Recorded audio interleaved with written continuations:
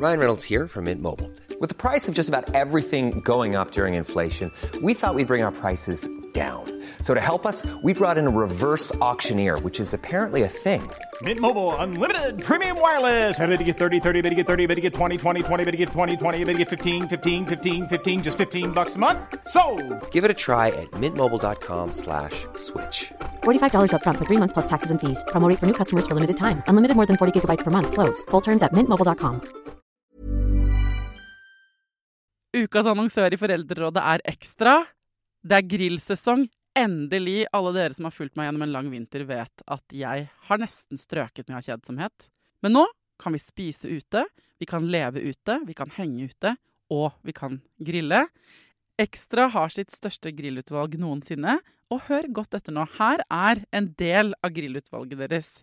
Habanero-pølser, salsiccia-pølser, black-aged pepper-pølser, cheesy bacon-pølser, beefy burger, cheesy burger, skinny burger, big beefy gourmet-burger, fiskeburger med hvitløk, fiskeburger med bacon, rødbet og søtpotetburger, soppburger, barbecue, grillfilet, svinenakke med oregano og tomat, urtemarinert fårefilet, brisket, eller brisket som det egentlig heter, T-bone steak, flank steak, tomahawk, laksefilet med pesto, laksefilet med sitron, scampi med hvitløk og urter, crispy fiskeburger med ost, kyllingfilet med sitron og urter, kylling overlår, gyros, kyllingspyd, smoke, barbecue, lårfilet av kylling og entrecôte.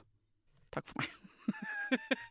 Dette bare noen av produktene I Ekstra sitt største grillutvalg noensinne, og kommer blant annet fra Norges mest prisvinnende grillserie, Grill Perfekt.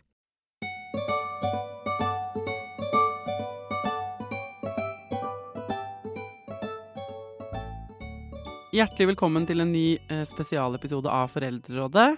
Denne uka så fikk vi vite at ABC-enheten på Ullevål, den elskede ABC-enheten, skal legges ned. Og jeg har fått så mange meldinger I innboksen overalt, både på mail og Messenger og på Instagram, fra folk som sinna og lei seg og forbanna. Og jeg det selv, fy faen. Cecilia Ingulstad, du også forbanna. Du fra barselopprøret. Hva det som skjer?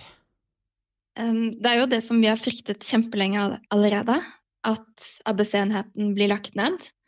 Og nå, denne uken, så fikk vi altså beskjeden om at I mars, 4. mars, så det slutt. Og først så ble jeg helt sånn nummen, for det føles som vi har sagt alt som det går an å si for å bevare den med ingen som lytter. Men så tenkte jeg at det her skal ikke få skje på vår vakt uten at vi sier fra.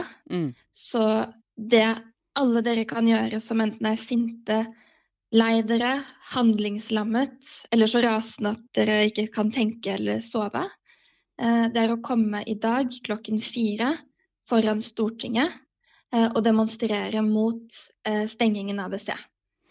Ja, det bra. For jeg tror vi trenger et sted å møtes og bare ventilere, og det helt utrolig å sitte her I denne podcasten år etter år og snakke om og med eksperter om den optimale barselsomsorgen og fødselsomsorgen, og sitte og se rapporter og forskningsresultater, og man bare, vi vet akkurat hva vi trenger, og vi vet hvor viktig ABC I hele det puslespillet. Og så bare se samtidig at for hver episode vi lager om det, jo mer tas vekk. Ikke sant? Det helt utrolig. Jeg synes det 2 grunner, tenker jeg, til at folk skal komme. Og det gjelder, det jeg vil bare si først og fremst, det gjelder alle skal komme, også de som ikke vil føde på ABC, som ikke kan føde på ABC, eller som ikke har tenkt å føde. Fordi denne beslutningen, den gjelder ikke bare oss I Oslo. Hvis de får gjøre dette, så vil vi få en dårligere svangerskap, fødsels- og barselomsorg I hele landet, faktisk. Fordi ABC jo 2 ting. For det første vil jeg si at det ikke et luksustilbud for kvinner fra Ullevål Hageby. Det bare tull. Det ABC 1, det en fødestue. Og vi har fødestuer I hele landet. Og hva betyr det? Det betyr at de har jordmødre. Og hvorfor skal vi ha fødestuer? Jo, fordi kvinner som ikke har komplikasjoner og risiko, for dem det tryggere faktisk å føde på fødestue. Det virker kanskje litt sånn rart. Man tenker at det tryggeste der hvor du har mest leger og overvåkning og så videre, men da risikerer man også at man intervenerer og gjør ting I fødsel som du ikke hadde trengt. Så derfor skal vi ha fødestuer, og de skal være en egen enhet. Og det gjør også at hvis du har komplikasjoner og vet at du trenger spesialisert hjelp, så skal vi faktisk sette inn de ressursene på de kvinnene som trenger det. Vi trenger ikke, la oss si at du har en inngrodd tånegl, da vil du jo ikke sendt deg til en hjertekirurg for at han skal operere ut den. Altså det ville vært veldig bortkastede ressurser. Ja. Så det i fødselsomsorgen så skal vi ha ulike nivå, og kvinner skal få lov til å velge. Det er faktisk under menneskerettigheten, artikkel 8, retten til privatliv og familieliv, at vi skal ha mulighet til å velge hvor og hvordan vi vil føde. Så det er det ene. Og det andre er jo at ABC gir kontinuitet, at du får oppfølging samme sted under svangerskap, fødsel og i barseltiden. Og det vet vi jo at det gir bedre resultater for mor og for barn, og jordmødrene er mer fornøyde. Så hvis de tar bort det, så tar man egentlig bort liksom to av de aller viktigste tingene i fødselsomsorgen. Og det gjør jo også at vi fremover kan måtte si ja, at vi kommer i en situasjon hvor bare fordi en eller annen administrerende direktør ikke vil ha det, eller mener at han ikke er råd til det, så kan de legge det ned. Ja, og det som er så sykt er at for hver runde her, så dette har blitt forklart og beskrevet, og vist til forskning, og ment, altså sånn for hvert skritt man sier sånn, men dere går helt i feil retning, dette er helt feil retning, så bare gjør de det likevel. Og det der å få det der agget ut hvis du føler at du ikke har blitt sett eller hørt eller møtt, eller bare blir generelt forbannet på at folk ikke hører etter. Så tenker jeg også du må ta med den frustrasjonen og komme og møte foran Stortinget. Ja, ikke sant? Og grunnen til at vi er foran Stortinget er jo fordi vi har en helseminister som sier sånn, og hun gikk til valg på at de skulle ha en bedre fødselsomsorg, på at de skulle bevare og styrke jordmorstyrte fødestuer. Men så kommer hun og sier, nei, det er sykehusenes ansvar, jeg stoler på dem.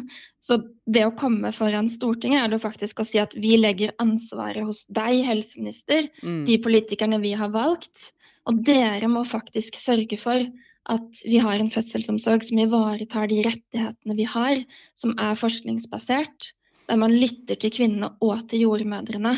For vi kan ikke ha det sånn at ingen vil ta ansvar for dette. Så jeg tenker at det er det vi skal gjøre i dag. Det er å si at vi vet vi har rettigheter, vi krever at de innfris, og vi forventer av deg, helseminister Ingvild Kjerkol, at du sørger for det. Jeg tenker at noe av det viktigste med å møtes i dag, det er både å lytte til alle de flotte appellantene som kommer, til å kjenne at vi står sammen om dette, og at vi er mange, og så vise politikerne at vi er mange som bryr oss om dette her. Enig. Ok, så da vet du hvor du skal ta ut aggresjonen din, og hva du skal gjøre 4:00 i dag. Ta T-bane, buss, trikk, hva du vil, ned til Stortinget, og hytt med neven, og hør på gode appellanter, og møt likesinnede, for at, så skal vi lage en plan og prøve å finne ut av hva vi kan gjøre på sikt, men nå handler det bare om å si fra. Denne uka i spesialepisode så tenkte jeg skulle plukke frem et intervju med en helt nydelig type, apropos dette med ABC, nemlig fødselsfotograf Eva Rose, som jeg intervjuet for en god stund tilbake.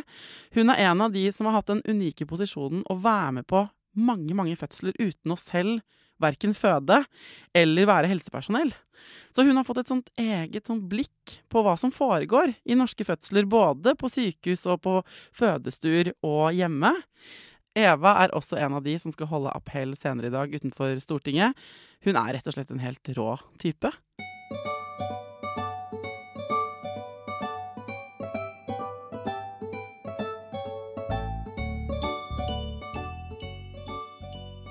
Hjertelig velkommen til Foreldrerådet, fødselsfotografen Eva Rose. Tusen takk. Du, hvorfor elsker du fødsler? Fordi det er det absolutt råeste i hele verden. Det er når kjærligheten er på sitt aller største. Og det får jeg lov til å leve og bo i, føler jeg, rett og slett. Ja, det er jobben din, liksom. Det er jobben min. Altså, det er lifehack nummer 1. Jeg er så misunnelig på jobben din på en måte. Ja, men det skjønner jeg, fordi det er verdens kuleste jobb å ha. Men hvordan er det å være flue på veggen mens noen du ikke egentlig kjenner, føder og har sitt største øyeblikk?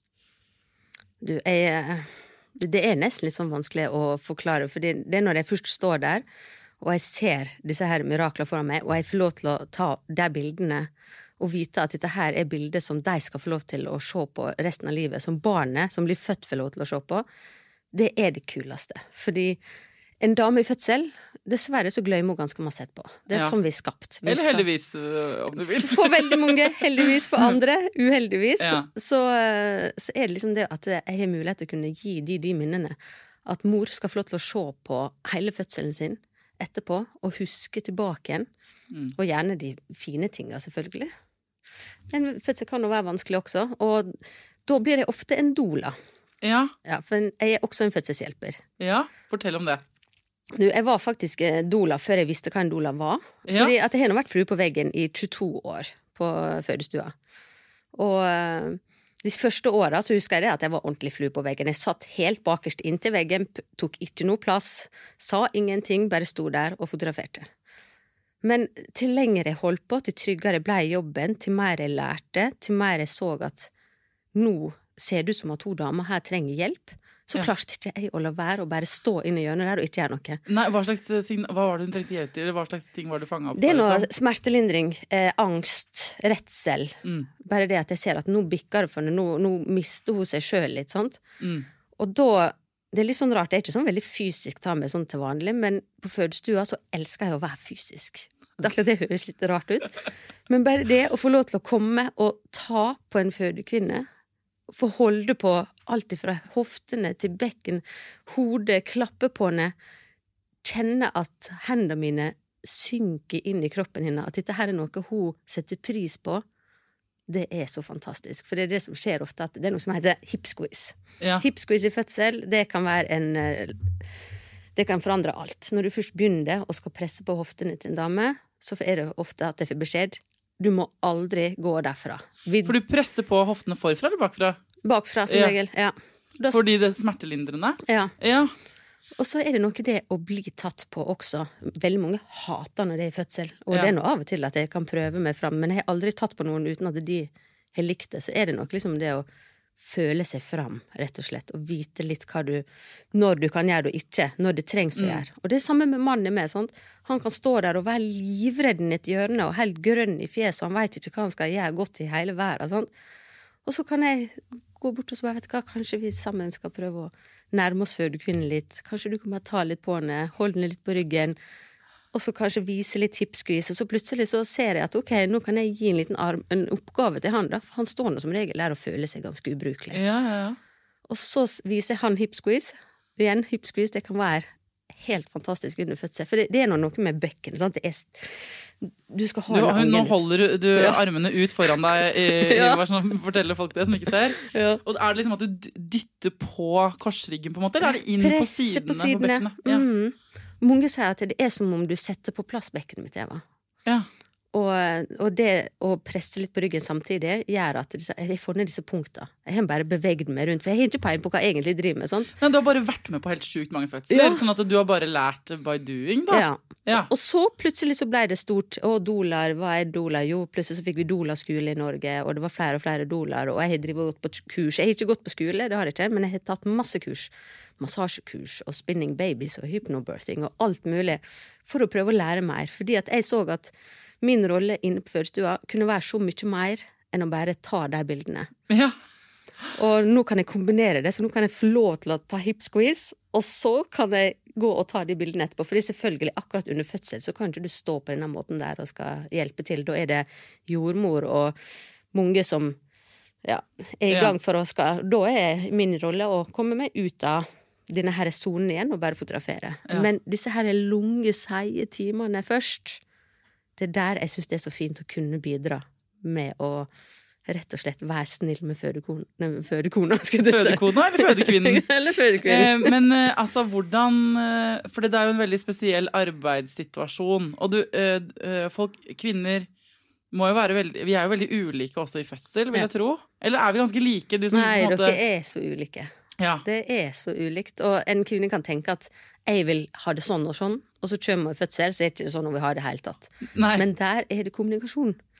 Og sant, jeg blir nok kjent med damene før jeg kommer på fødestua, som regel. For dere har liksom blitt kjent. Hvordan fungerer det egentlig? Nei, de tar kontakt igjen mange måneder før, og så skriver vi møtes, og så det veldig masse kontakt rett før fødsel.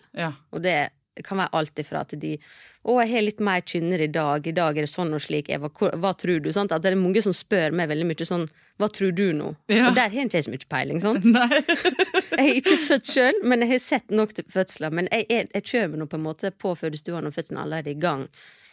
Men, så da får du en sånn telefon sånn, ja, nå føder jeg, nå er jeg på vei inn, og da går alarmen på en måte, da må du bare stå opp da, for det er jo om natten sikkert. Ja, det skjer, så å si alltid 3:30 er det magiske tidspunktet, da jeg får en telefon på natta. Ja, og da setter du deg bare i et eller annet bil eller sånn? Jeg setter meg i bil, jeg som regel alltid innen en time fra sykehuset. Da er det bare å sette seg i bilen og kjøre dit. Og så kommer du liksom inn, men bare sånn inn på sykehuset, og da har de på en måte, nå er det jo koronatid da, så det er vel annerledes nå, men hvordan de vanligvis har sånn, ok, så det kommer en til og skal være med, er det sånn at du må liksom gjennom skranken, er det vanskelig å komme seg inn på fødeavdelingen liksom? Nei, egentlig ikke, jeg bare går i skranken og så sier at jeg skal til den kvinnen. Så sier de ok, greit, så viser de meg inn, og da banker de på døra og sjekker, stemmer det at du skal ha en fotograf til stedet her? Og så hører jeg da dama, ja, det stemmer, få henne inn, sånn. Så da kommer jeg, men da har vi på en måte allerede etablert et godt forhold også, sant? Vi har snakket mye. Jeg blir en litt sånn hobbypsykolog også, sant? For det er så masse tanker og følelser rundt en fødsel. Ja, du blir jo en man kan ventilere til, ikke sant? Som ikke er far eller medmor, som ikke er helsepersonell, en eller annen sånn ekstern bestevenninne for det øyeblikket på en måte. Og gjerne tiden etterpå. Og det er noe derfor jeg har lært så masse om fødsel, for jeg møter disse damene når jeg er gravide, så får jeg høre alle tankene der før fødsel, og så står jeg i fødsel, ser hva som skjer. Og så hadde de mulighet til å kunne bruke meg etterpå til å ventilere, til å snakke om alt som kanskje var vanskelig, ting som var fint, og spørre meg underveis, fordi jeg var nå der, og jeg så nå alt, sånt. Ja, du blir et sånt vittne.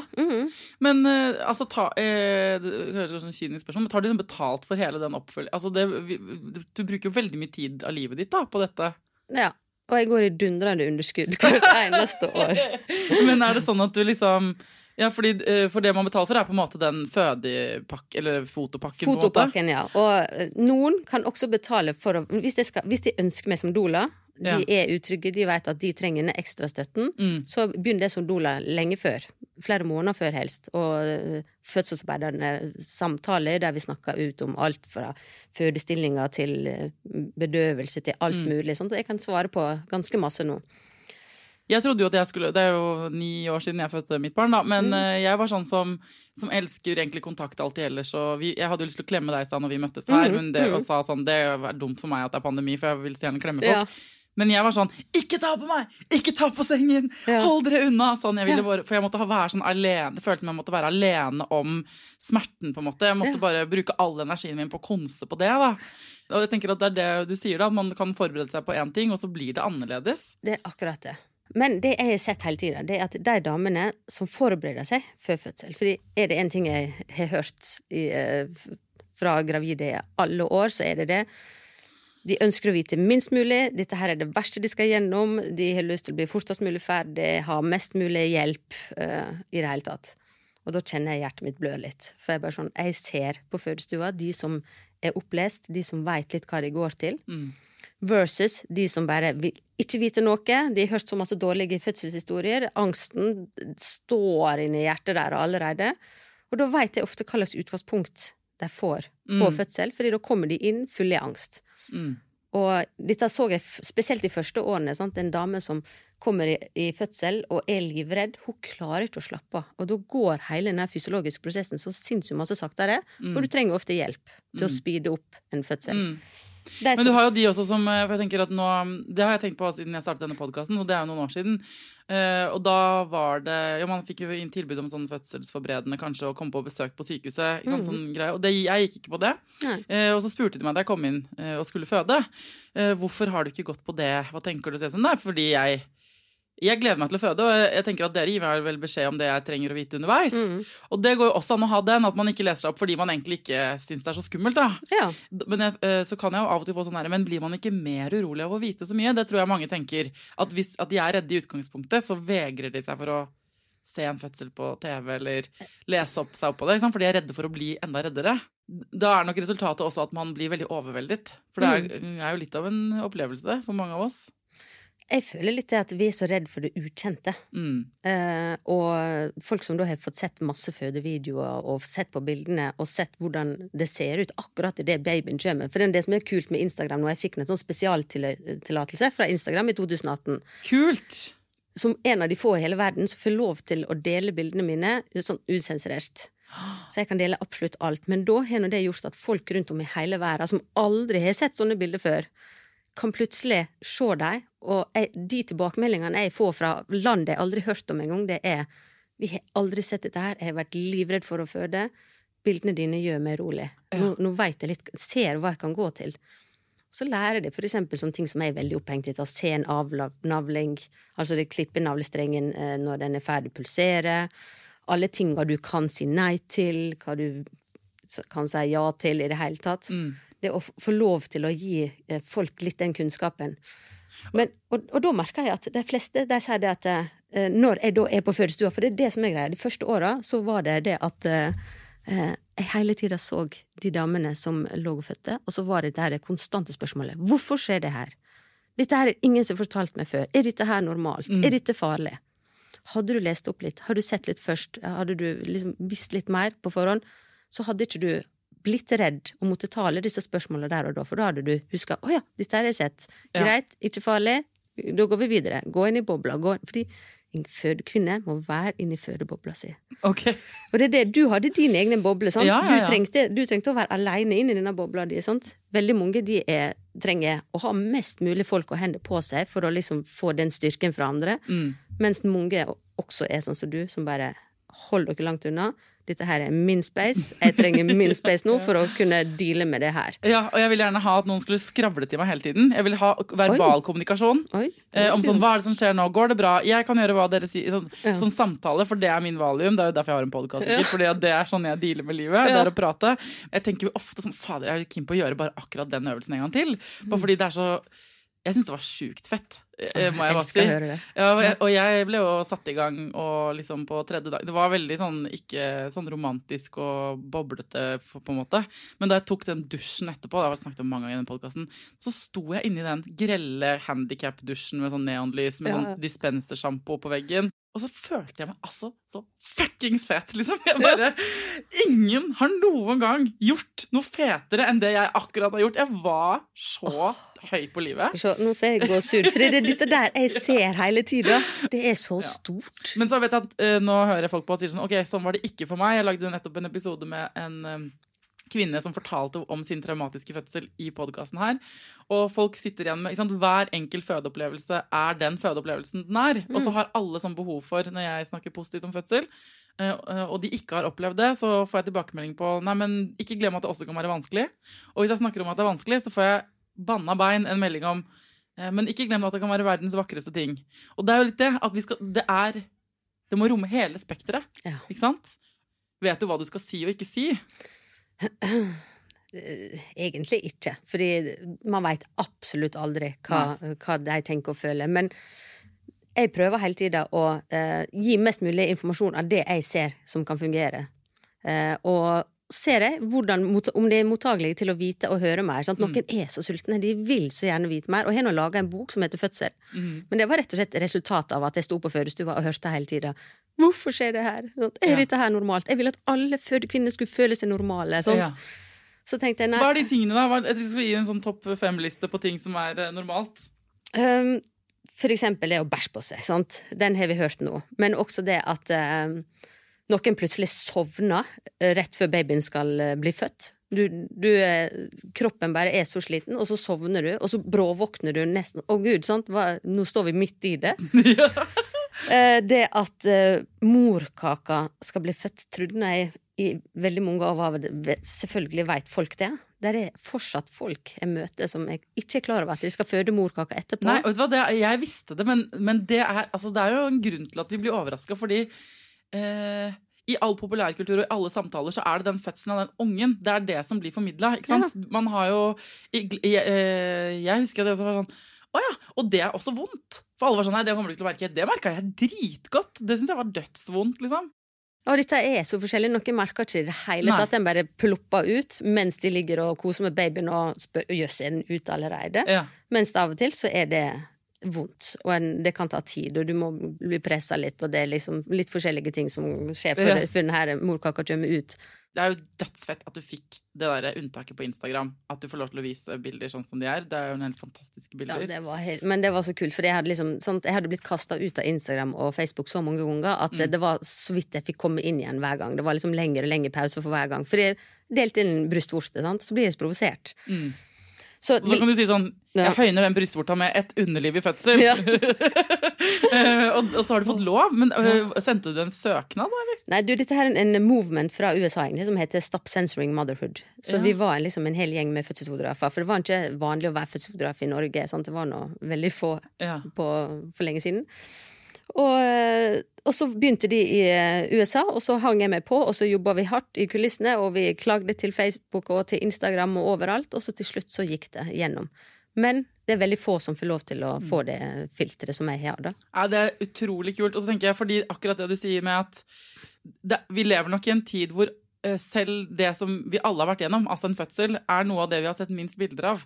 Og det en eller annen sånn her, det privat, og det sånn, men det fødsel og død, det jo på en måte de tingene vi kjenner minst, og som vi alle banna bein må gjennom. Ja. Så det jo litt en paradoks det der egentlig, og jeg husker at jeg tror det kanskje var liksom vanligere på 80-tallet, 70-tallet, så da hadde man en annen fortrolighet, I hvert fall har jeg bilder, og da sånn gammeldagse bilder av som pappa tok da mamma fødte meg. Ja. Så jeg har på en måte fargefotografier av mamma i fødsel, og jeg husker at det var sånn da jeg vokste opp på 80-tallet og så det, så var det æsj, hvorfor har vi bilder av et pappa? Fordi det var viktig, han jobbet som fotograf i gamle dager, og da var han sånn, det viktig for meg, for vi ville ha de øyeblikkene.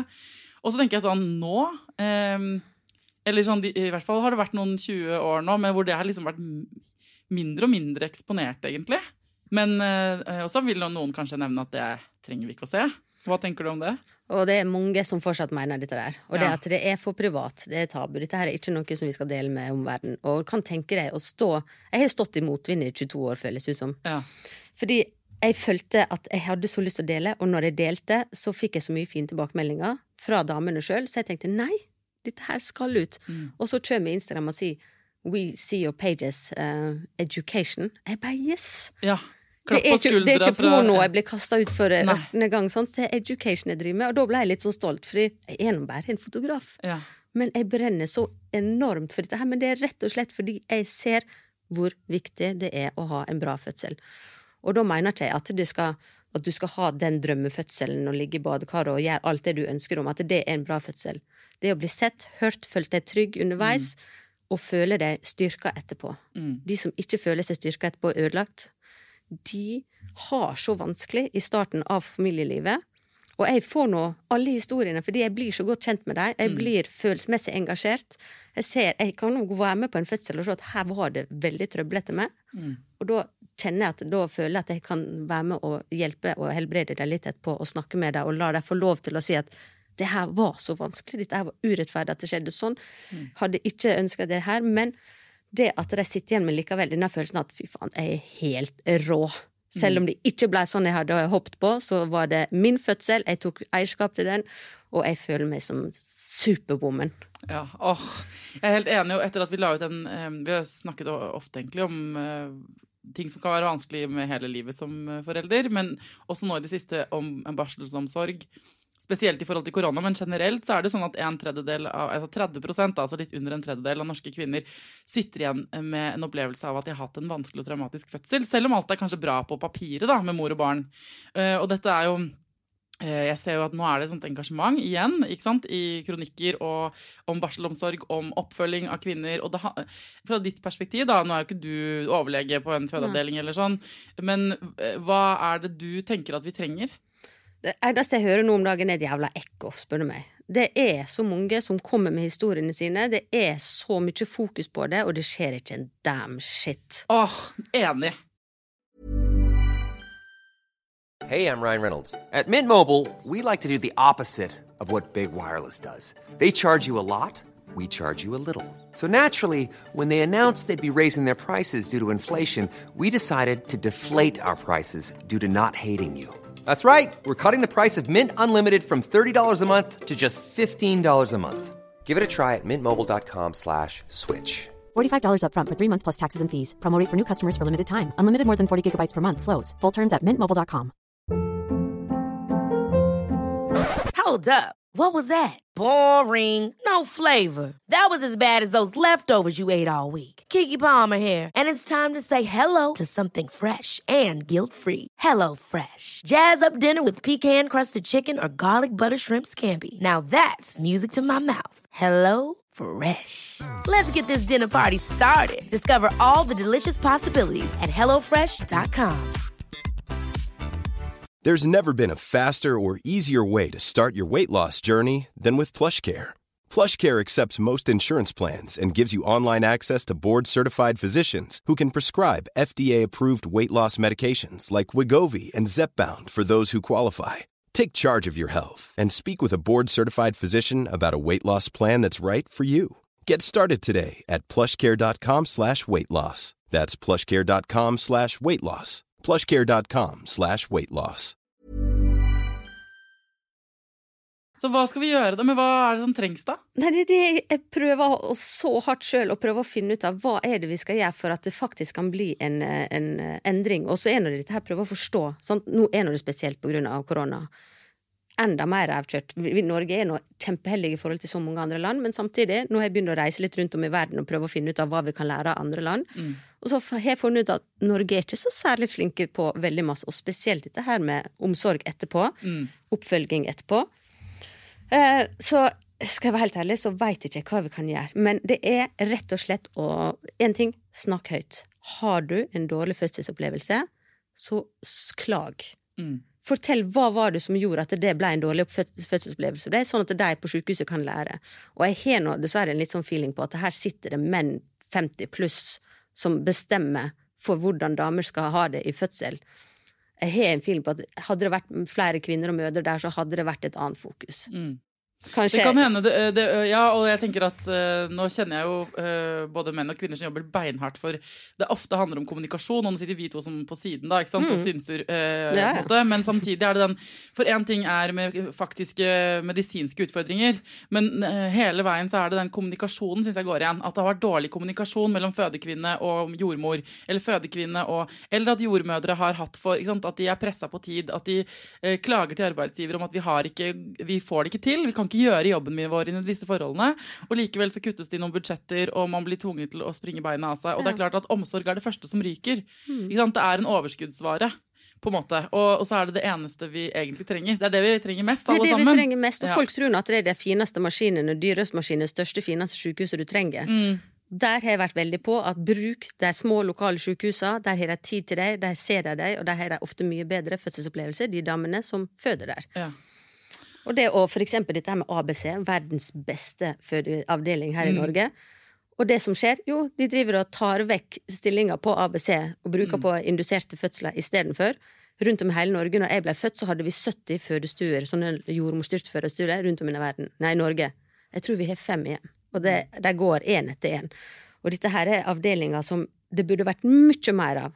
Mye mer. I England så det sånne jordmorstyrte fødeavdelinger overalt, og det så gode resultater.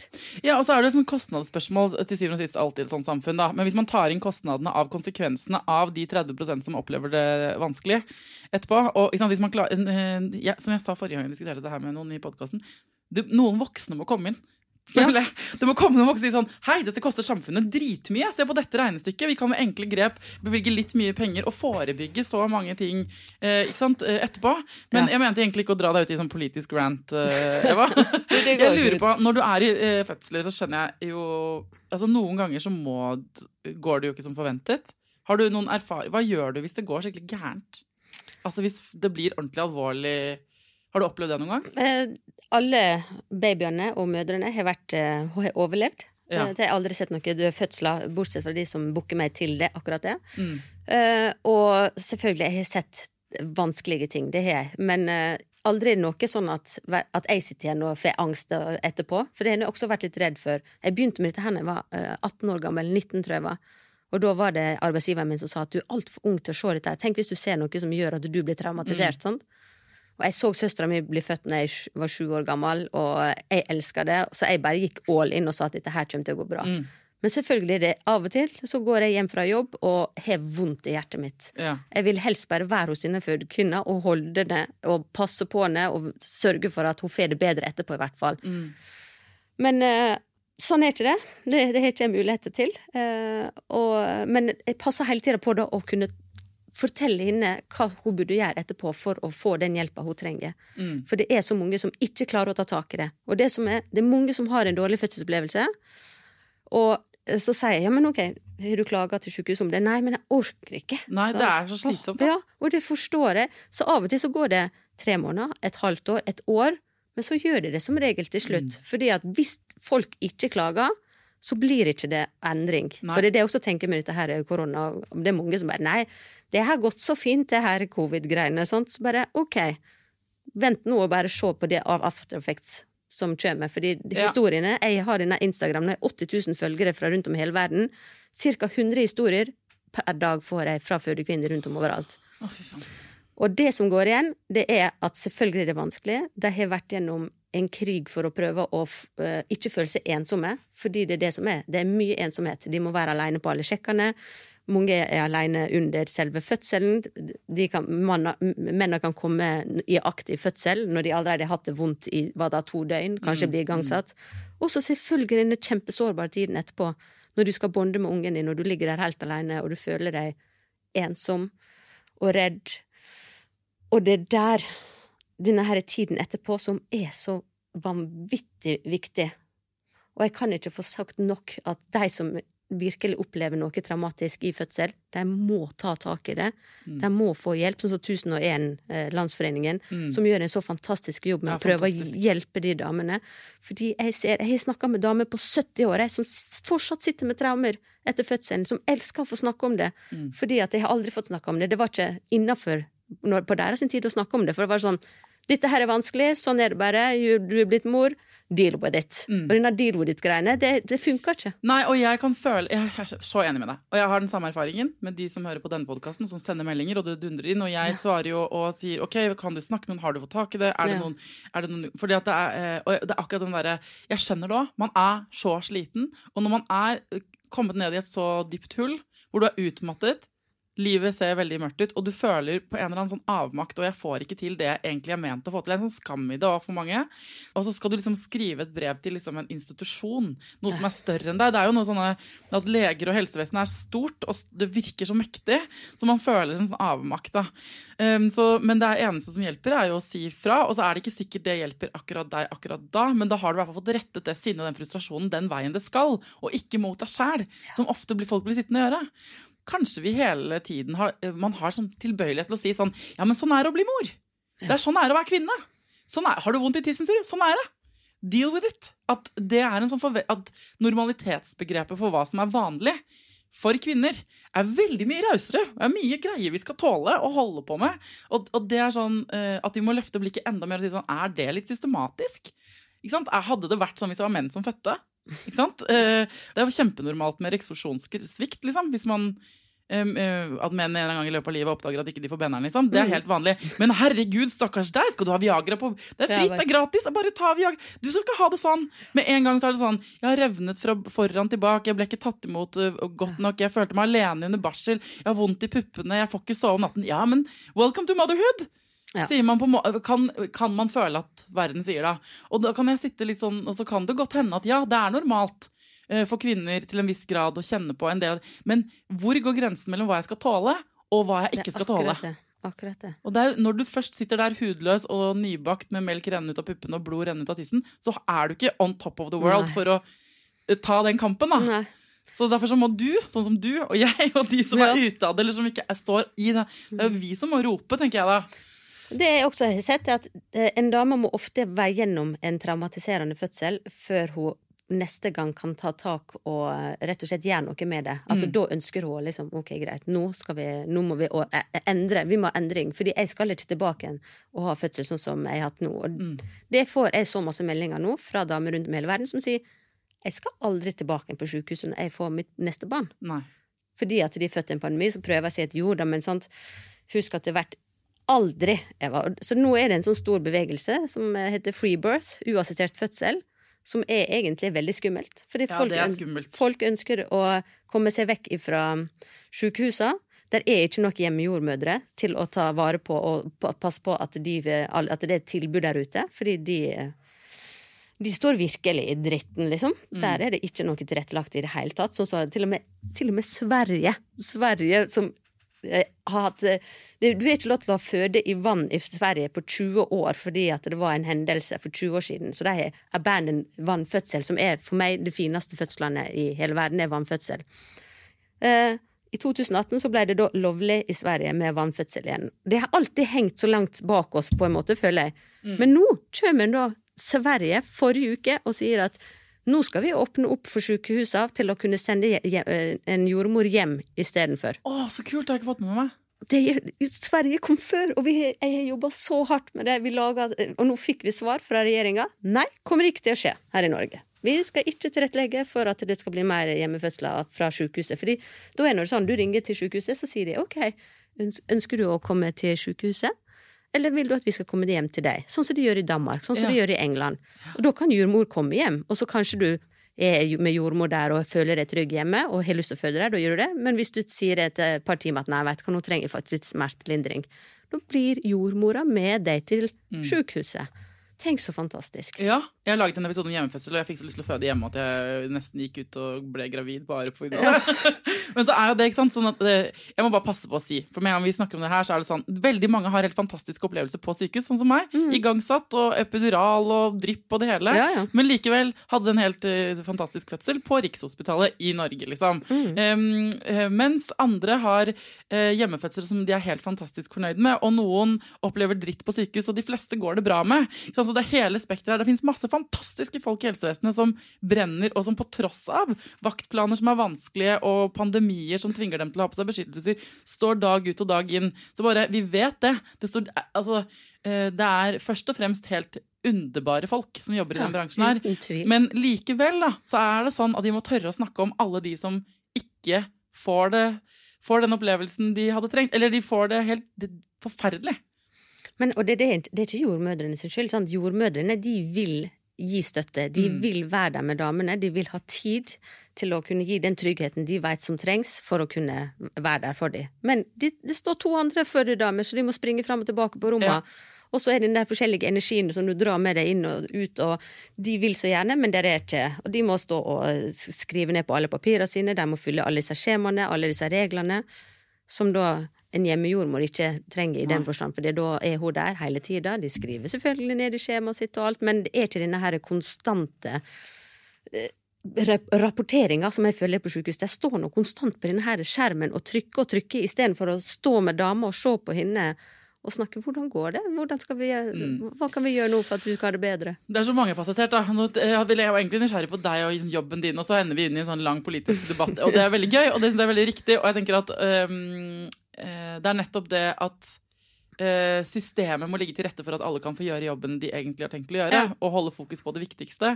Og så det jo også sånn, hvis du som hører på nå gravid, og egentlig gruer deg litt fra før til å føde, så kan du bli litt, kanskje litt sånn nedstemt av å høre det her. Jeg må bare få lov til å vekte det med at jeg har fått så mange meldinger fra fødekvinner, også nå i pandemien, som har opplevd fødselen sin som helt fantastisk. Ja. Og det også, ikke sant, jeg laget en episode om det før sommeren faktisk, hvor en lytter tok kontakt med meg og ville fortelle hvordan det var å føde da det var sånn full lockdown. Og den episoden burde dere søke dere bak til. Den heter vel sånn pandemi eller noe sånt, og så handler den om fødsel i pandemien. Veldig gøy å høre, for hun følte liksom at hun rocka verden så sinnssykt da, og på tross av at alt var unntakstilstand. Men det akkurat det, og det jeg prøvde å komme tilbake i sted. Dette her med alle disse meldingene jeg har fått fra damene rundt om i hele verden som har født under korona. De har fått det til, de fornøyde, men mer fordi at jeg klarte faen meg å gjøre en så jævlig bra jobb midt i det verste pandemien som noen gang har skjedd med verden, så får de litt sånn ekstra boost på grunn av det, og det fortjener de faen meg å ha også. At det mer på tross av enn på grunn av, på en måte. Ja, det akkurat det. Så jeg vil si at jeg får 20% dårlige fødselsopplevelser på inbox, og 80% som er fornøyde. De kan begynne med at jeg ble indusert, jeg måtte gjøre sånn, det skulle ikke være sånn, men fy faen ass, jeg er så rå. Og jeg bare, ja fy faen, du er så rå. You go, mama. Har du fått et annet forhold til deg selv og din egen kropp på en måte? Nå har ikke du fødsel da, men etter at du begynte, når dette er jobben din? Jeg har så respekt for kvinnekroppen at det er helt vilt. For det er når damer gir så lite kred til seg selv, det er helt vilt. Jeg ser liksom damer som bare går gjennom den mest sinnssyke opplevelsen og den fødselen, og det er kanskje gått så lang tid. Jeg hadde en fødsel på 77 timer. Og så bare sånn, men jeg følte liksom ikke at jeg bare... Og så står jeg bare, tar meg her og bare, du var helt rå! Hva er det du snakker om? Og da kjenner jeg at de tar det til seg. Fordi jeg bare, ok, hun har stått på sidelinja, hun sitter og sett på. Jeg følte at jeg ikke helt fikk det til. Jeg skrek så masse. Jeg var sånn, hørte du den lyden? Jeg bare, men det skal være den lyden. Du skal kunne skrike hvis det... Men summa summarum, du var helt rå. Og så ser jeg bare hun dama bare, ja faen, jeg var det.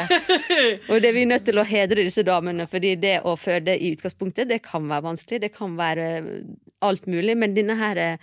Det jeg ser en kvinne kan vokse i fødsel, etter en fødsel, det er helt vilt. Det er mer enn hva du kan gjøre som du tar den største, viktigste eksamen i livet, men det er bare drit i. Det som du går gjennom i fødsel, den transformasjonen og den du kommer ut av etterpå, det er helt vilt. Jeg er enig. Det er helt, fra ett menneske så blir man to. Ja. For å være det er helt koko. Jeg synes det er så fett. Så damer er rå. Dere er rå. Alle sammen, dere er så rå. Ikke gru dere. Bare få kunnskap, gled dere. Få på filmer og bilder og bare sug det inn. Det er så mange som også sier at i det sekundet jeg lå der og presset ut den babyen, så jeg for meg disse her bildene dine når akkurat når denne babyen er på vei ut. Jeg visualiserte det, og det var så kult. Så kult. Jeg har verdens kuleste jobb. Ja, det har du faktisk. Og den der entusiasmen du har rundt jobben din, og det engasjementet. Du må jo være den dama i Norge med flest venninner. Ja, jeg har så mange venninner. Og jeg elsker deg alle sammen. Fordi Har du kontakt med folk lenge etter? Er det noen som har blitt vennene dine? Masse. Mange.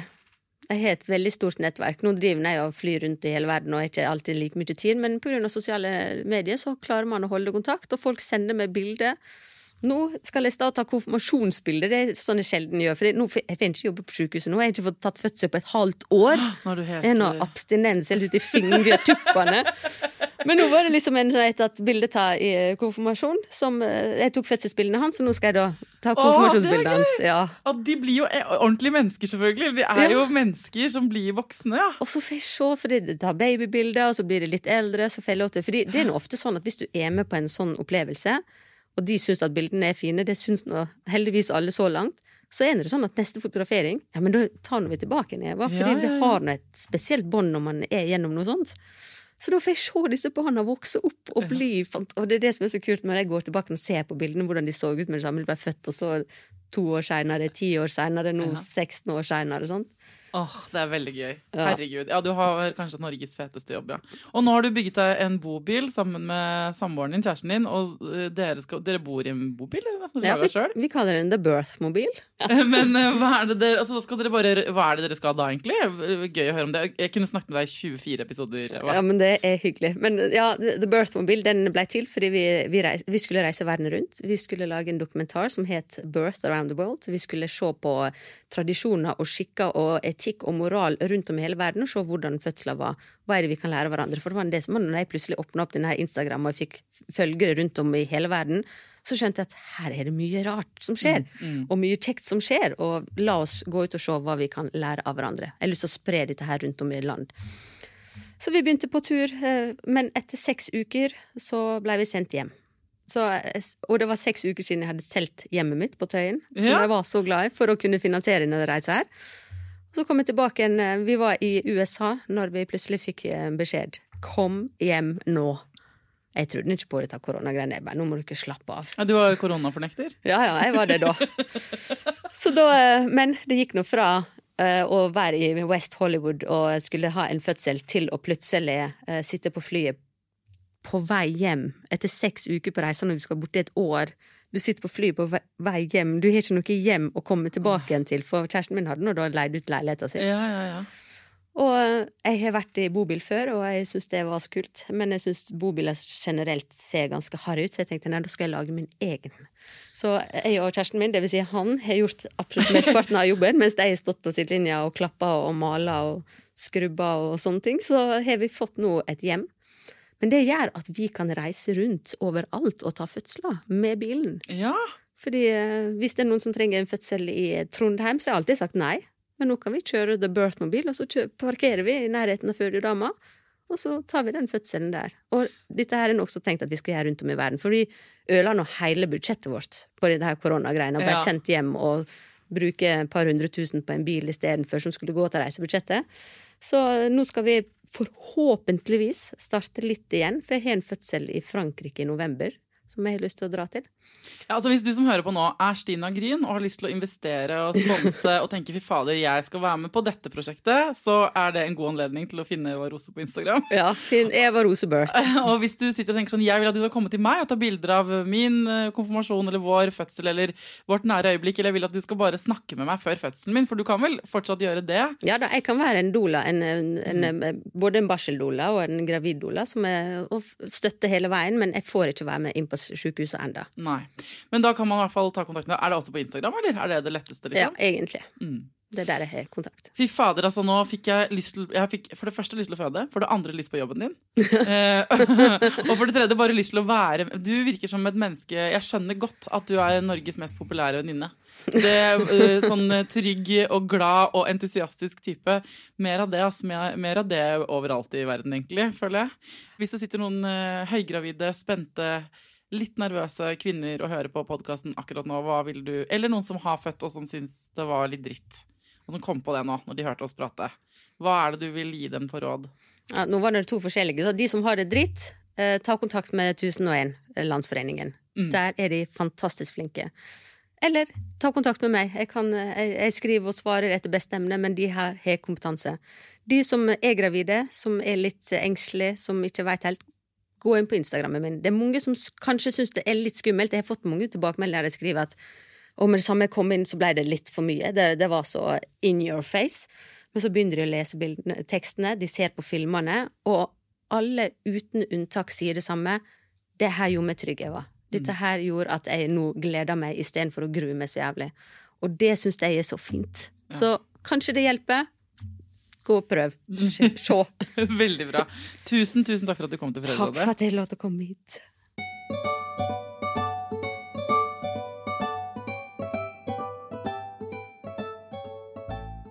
Hvis du ikke følger Eva Rose på Instagram fra før, så håper jeg du gjør det nå. Eller, altså, du må bare gå inn og sjekke hennes konto på Instagram.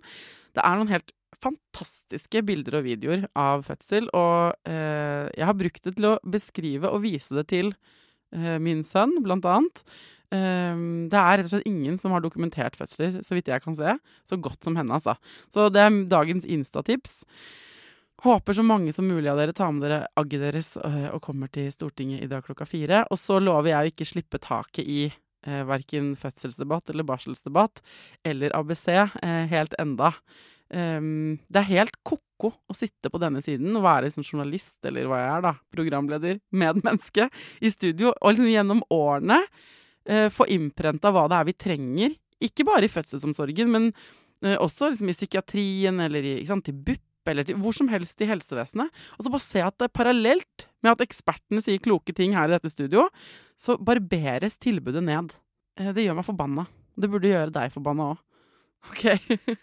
Til neste gang, bli forbanna, ta vare på deg selv, ta vare på ungen din, og lykke til.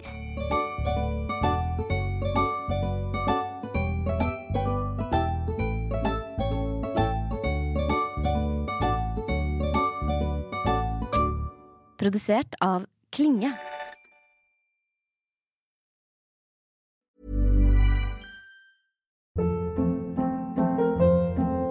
Hold up. What was that? Boring. No flavor. That was as bad as those leftovers you ate all week. Keke Palmer here, and it's time to say hello to something fresh and guilt-free. Hello Fresh. Jazz up dinner with pecan-crusted chicken or garlic butter shrimp scampi. Now that's music to my mouth. Hello Fresh. Let's get this dinner party started. Discover all the delicious possibilities at hellofresh.com.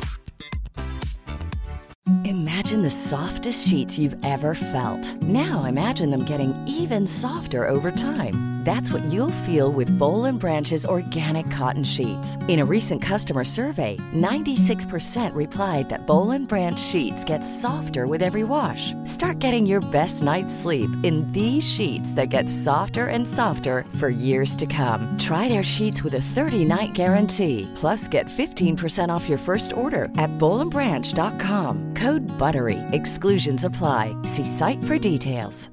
This message comes from BOF sponsor eBay. You'll know real when you get it. It'll say eBay Authenticity Guarantee. And you'll feel it. Maybe it's a head-turning handbag, a watch that says it all, jewelry that makes you look like the gem, or sneakers and streetwear so fresh every step feels fly. eBay gets it. So look for the blue check mark next to that thing you love. And be confident that every inch, stitch, sole, and logo is checked by experts. With eBay Authenticity Guarantee, you can trust that feeling of real is always in reach. Ensure your next purchase is the real deal. Visit eBay.com for terms. Planning for your next trip? Elevate your travel style with Quince. Quince has all the jet-setting essentials you'll want for your next getaway, like European linen, premium luggage options, buttery soft Italian leather bags, and so much more. And is all priced at 50 to 80% less than similar brands. Plus, Quince only works with factories that use safe and ethical manufacturing practices. Pack your bags with high-quality essentials you'll be wearing for vacations to come with Quince. Go to quince.com/pack for free shipping and 365-day returns.